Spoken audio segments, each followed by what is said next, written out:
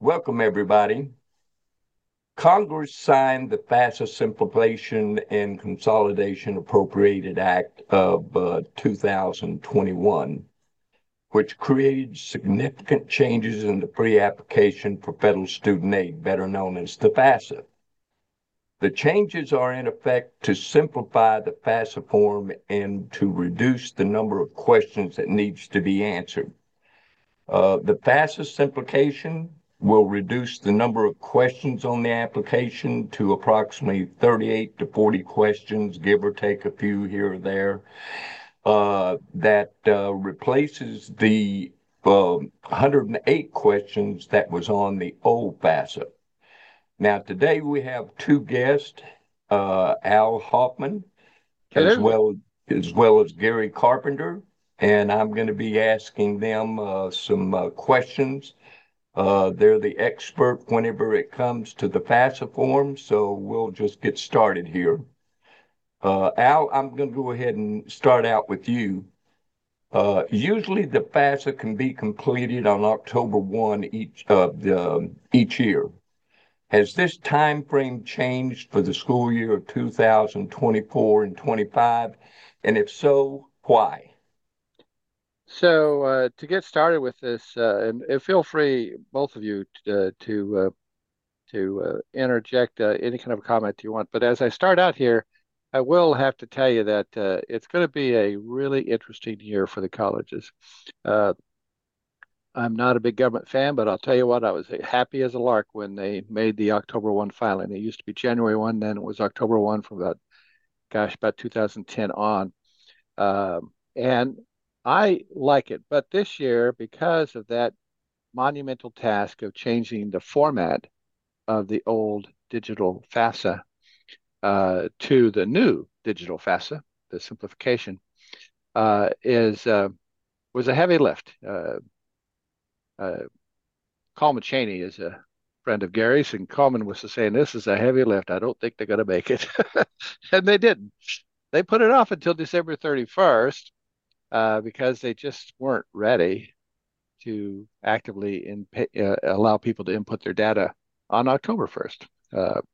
However, they do reassure us that next year, when we do it for the 25-26 school year, that it will go back to October 1st. And I think they will make it because they have come a long ways.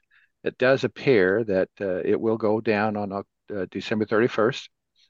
And the complications of that is the schools. The Department of Education also said, right underneath that December 31st sentence in the letters to professionals out there, they also said that the schools may not get the data for 4 to 6 weeks. So they got the first part done where you could input data. However, the output of the data to the colleges, who are the ones that really need it, is not probably not going to be there until, I don't know, February 1st, let's say. Uh, so this is going to cause us a bottleneck this year, a big time bottleneck. And parents, when you see deadline dates go by and nothing's happening, and yes, I would be concerned, but I surely wouldn't be scared because the colleges are also fully aware that this is going to be an interesting year. So I'm not too worried about it. It'll play itself out. I do believe it will slow down the awards letters and stuff like that. Uh, Al, Al, yes, go I'd ahead. just like to jump in here for a second. We're talking about the confusion and what's changed and the turmoil and everything. And we're talking about it from the standpoint of the advisors of the Department of Education. Think about the families and what they're going through right now. Mm, They've been told year after year, it's going to open on October 1st. You've got to have all your stuff together. It's first come, first serve. Get your FAFSA form in there as quickly as possible. yep. And now all of a sudden, you got families saying, "Well, I'm ready to go. What do I do?" And then they don't know what's happening out there as far as it being the opening date changing from October 1st to December 31st. And we have a little knowledge, which is dangerous in our business, but we do have a Yeah. little knowledge. And families have no idea what the hell is going on.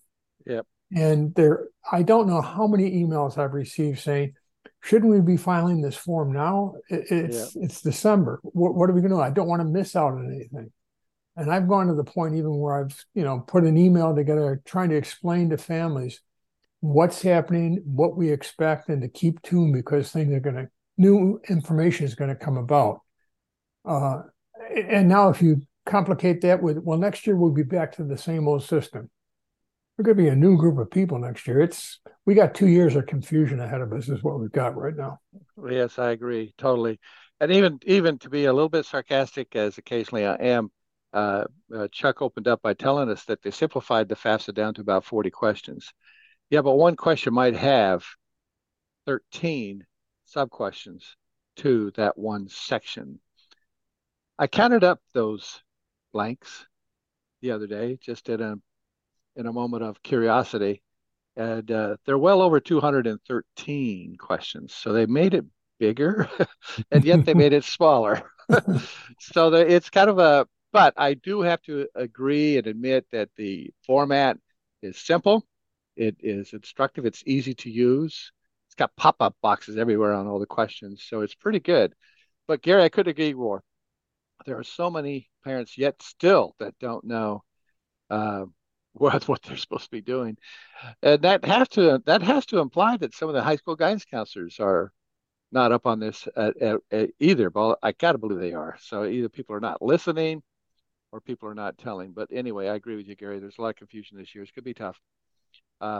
Let's jump into Chuck. Yeah, I think you had some changes there that are there's some other things that I want you to try to explain here, Al, and I've got a few more questions for Derry here, but normally when changes are made, people really start getting confused big time, like what we've been going over here. Some name changes have also been made. In the new bill, it replaces the name EFC, which is expected family contributions that we've used for many, many, many, many years, and they've replaced it with what they call the SAI, which stands for Student Aid Index. Why in the world did they come back in and change the EFC to a SAI? I've been doing this for 23 years, Chuck. I'll tell you, to me, it's easy. If you just say the words, expected family contribution. Well, it could be interpreted in a number of ways. It could be the family. If I got two in college, then the family is one, two in college. So that family contribution would be for both kids, right? Wrong. So you would sit there and think, I've heard families say, well, this is how much I'm going to have to pay for 4 years, right? No, 1 year. Wrong again. Oh, wait a minute. So this is all that I'll have to pay because the colleges will do the rest or the government will do the rest, right? Wrong again. Three strikes, you're out. That's it. I tell you, it's the most that communication EFC, expected family contribution, has confused more people. So student aid index, well, that doesn't really say anything. Uh, it tells you a point that's a calculation that the colleges use in the business model of the colleges to help for money out of their pockets, money out of the federal pockets, and for most states, money out of the states' pockets. And so those are your three sources. Of course, there's private, there's four sources, but those are your three sources, Fed, state, and the college. And little subscript there, private. But the point is, SAI doesn't really imply anything. It does open up for discussion, but then that's good. Discussion is good. People start to learn what it really means instead of expected family contribution and expect it to mean exactly what it said. So I kind of like the change, Chuck. I think it's great. Gary, what do you think? And I got to take the other side of the table here. Okay. Expected family contribution. At least it said, here's a number that you're going to have to contribute. An average person could say, yeah, okay, that's a number. Whether it's 1 year, 4 years, whatever it is, it was a number that they could tie down to. I can't wait to get on a Zoom call with a client and say, well, let's see how much you're going to have to pay per the government here. Go to the SAI. What's the SAI? It's a student aid index. Well, what's that? Well, that's the new acronym they have for what they expect you to pay for 1 year. They're going to be so confused, it's going to be crazy. I mean, who thought up this idiotic SAI? I mean, I'm going to come down hard on this. Why couldn't you say something to the effect, what you're expected to pay this year? Okay? And just leave it at, maybe it's not a great acronym, but at least it describes what the number is. Okay. You know, we're talking about confusion here. This is just complicating it more and more. But I do have to go back and say, Al, I think you're right about how the form looks this year. It looks a lot better than it has done in the past. We just have to be careful of where the minefields are. Yep. Agreed on that anyway, for sure. I'm going to side with Gary on this, Al. So I could always do it in one sentence. You know, what you'll pay for one child for 1 year. Right. That's all I have to say. Student aid index, which you will pay for one child for 1 year minimum. And then of course, you're right, Gary, Chuck. We'll have to do some further explanation past that. But I think it's a good change. I'm also going to say this, one of my standard jokes, that whenever the government changes something, it gives me a lot of job security. So yeah, Gary, Chuck, you're right. More explanation, but then I kind of like that in a way to help the people with their interpretation of the government's rules and regs. Yeah, Chuck, I got to hear what you got to say, Chuck. This is really on the edge of my seat here. Well, I'm going to tell you what, we're running on a time frame here, so I'm not going to give you no, the heck with the time frame. Tell me what you were going to say. I'm really interested in this. We got Al, we got me. You're the tiebreaker here. Let's go. Well, the way I look at it, it doesn't matter. I win. Go ahead. My opinion on this FAFSA, it's the only financial document that an individual fills out, and you really don't know how they're calculating this so-called SAI. Compare that to completing your federal income taxes, for example. You know exactly what numbers went in. If you have any questions or whatever, you can ask your accountant or your CPA. They explain to you exactly how much tax you're going to owe based off of your total income. Under the FAFSA form, the SAI, they're telling you basically, this is what you're going to be expected to pay. Is that written in stone? No, it isn't. You could pay more or you could pay less, but you don't know how it's calculated. And that brings us back into some of the major changes that I want to go over here. And I'm going to direct this to the CPA here. Gary, one of the big changes on calculating the EFC or the SAI is dealing with multiple children in the college.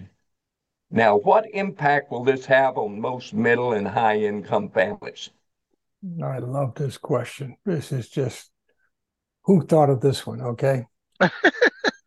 Now, in years past, you would come out with this expected family contribution / SAI, which is a number that you were expected to, an estimate of what you would pay. And that would be for one child. But what happens if you had two children in school? Well, what they did is they said, take that same number and divide it by the number you have in school. And roughly that's what the expected family contribution / SAI is going to be for each child going forward. Well, in the wisdom of making this more efficient and everything, what they did this year is they said, okay, you got your SAI, formerly the EFC, and this is the number it's going to be, period. Whether you have one child in school or you have multiple children in school, they're all going to get the same number. So let's do an example here.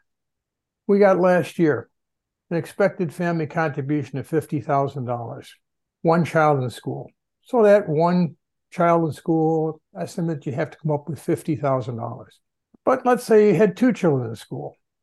We're going to take that $50,000 and roughly divide it by two, and you're going to have $25,000 for one, 25,000 for the other. Still a total of 50. Now, as an accountant, I can relate to that, okay?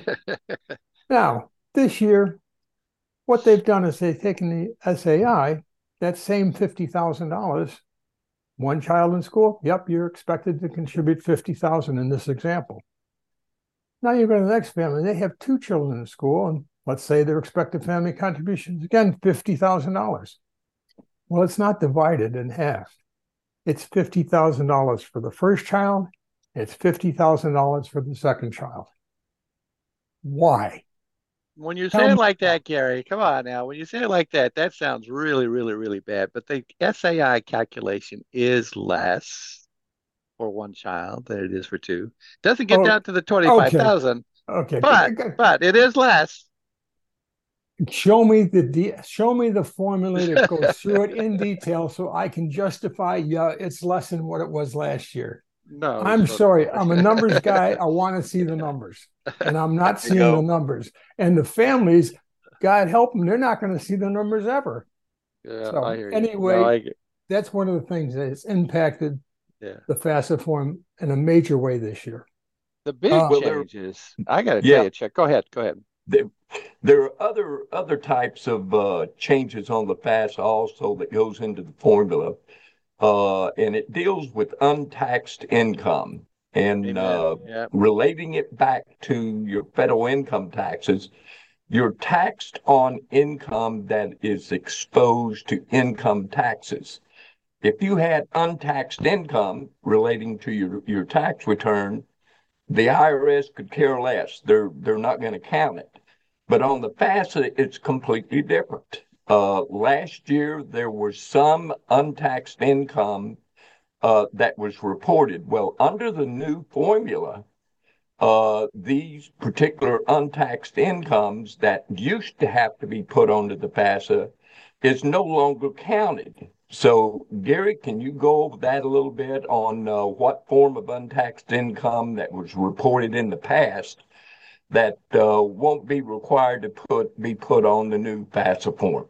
Yes, and I'll try to make this brief. In the past, if you had a contribution you made to your retirement account, you had to add that contribution into your income on the FAFSA form. Okay. This year, they've changed it slightly. If you've made a contribution to a retirement account, such as a 401k or a 403b, that dollar amount does not have to be added back. Okay. Any other retirement accounts, such as an IRA or a SEP IRA, those have to be added back.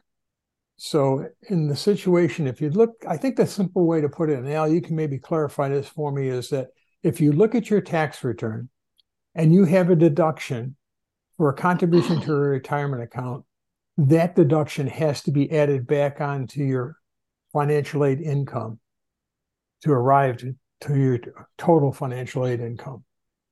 The other things is that in the past, if there was child support that the family received, that child support had to be added back onto the financial aid income as additional income. This year, it's not reported as additional income.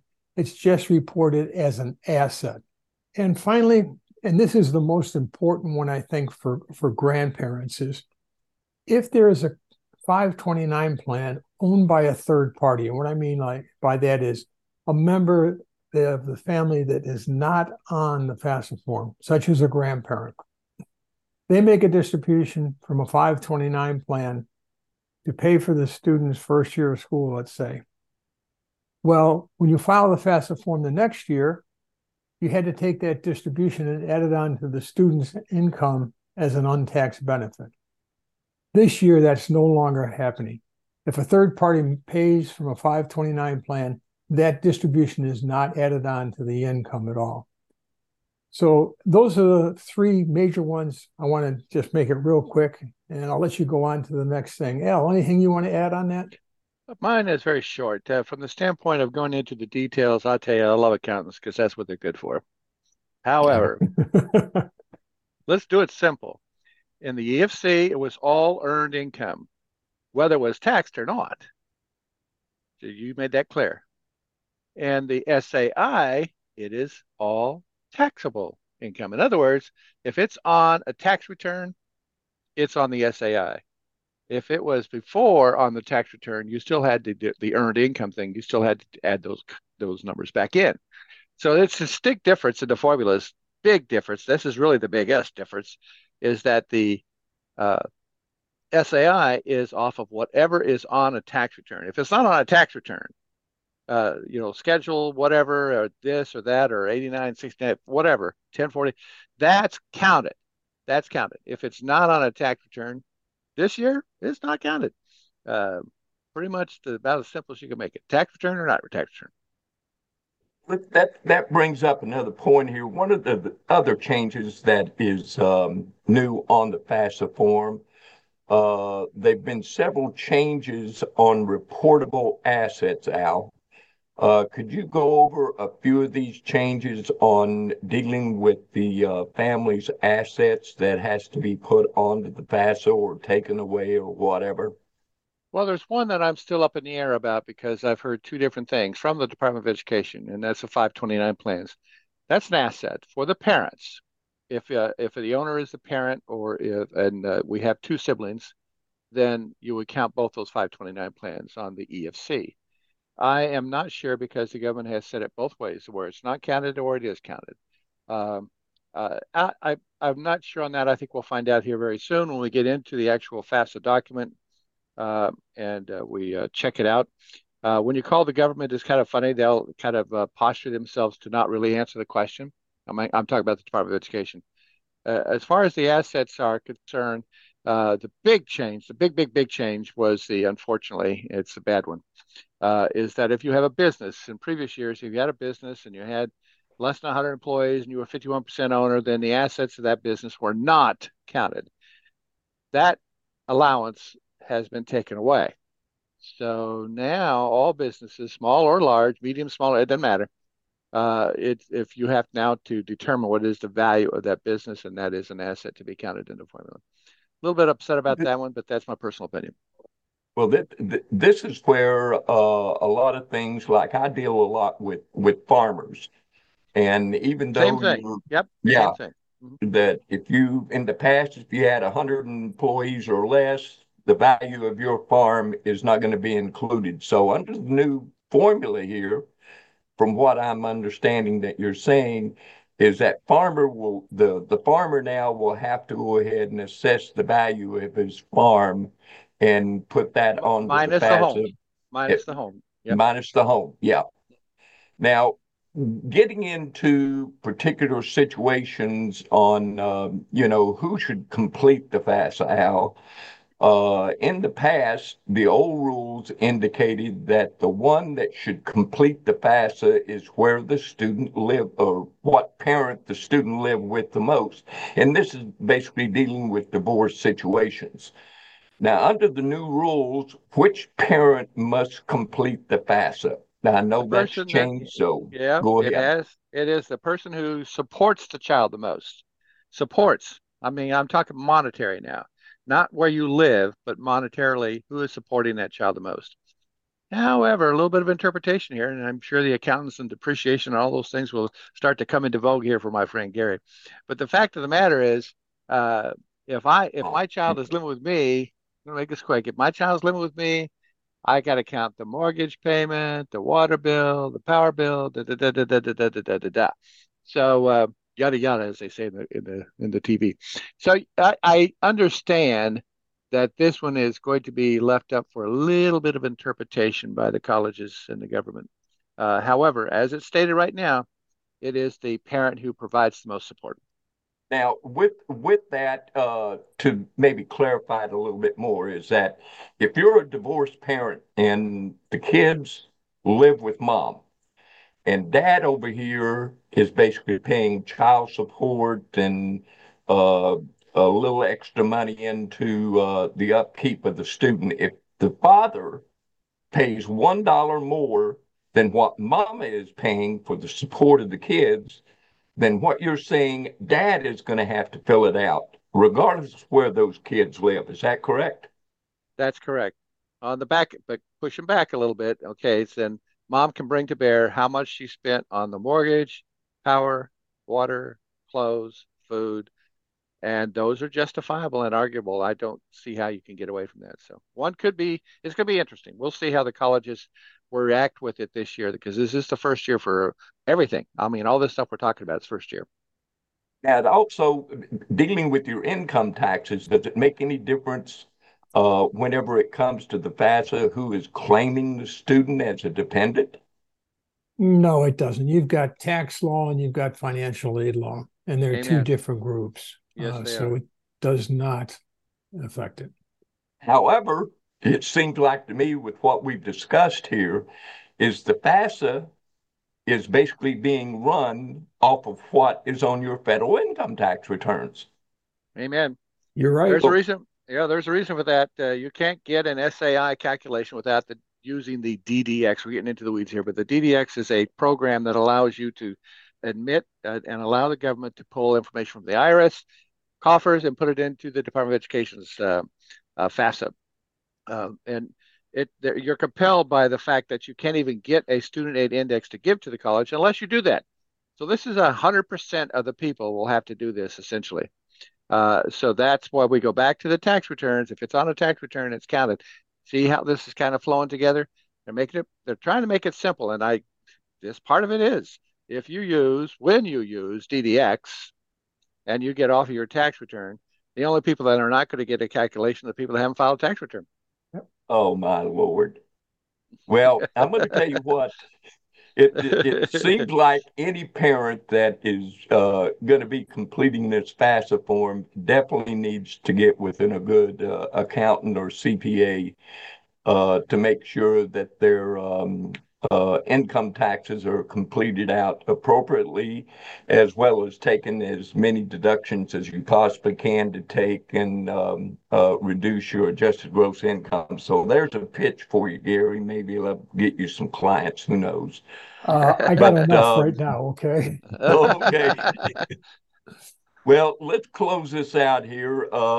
In these major changes that we just went over, it's going to be very important for individual families to plan early in order to keep their college costs down to a minimum and to help you and your student from running into massive debt, which we here at the Prepare for College organization try to help individuals to keep their debt down to a minimum. Now, if you want to learn more about addressing college affordability, we suggest to visit our website at www.prepareforcollege.info. And we have over 100 years worth of experience between me and Gary and Al on different subject matters, ebooks, video presentations, and such like that that could possibly help you reduce your college cost, as well as keep your students' debt down to a minimum. So I appreciate everybody listening. And so we'll be putting these podcasts on very frequently, and you'll be notified when the next one is going to come up to do. So, Gary, Al, I thank you for participating into this, and we'll talk to everybody later. You all have a good day. Bye-bye. Amen. Thank you.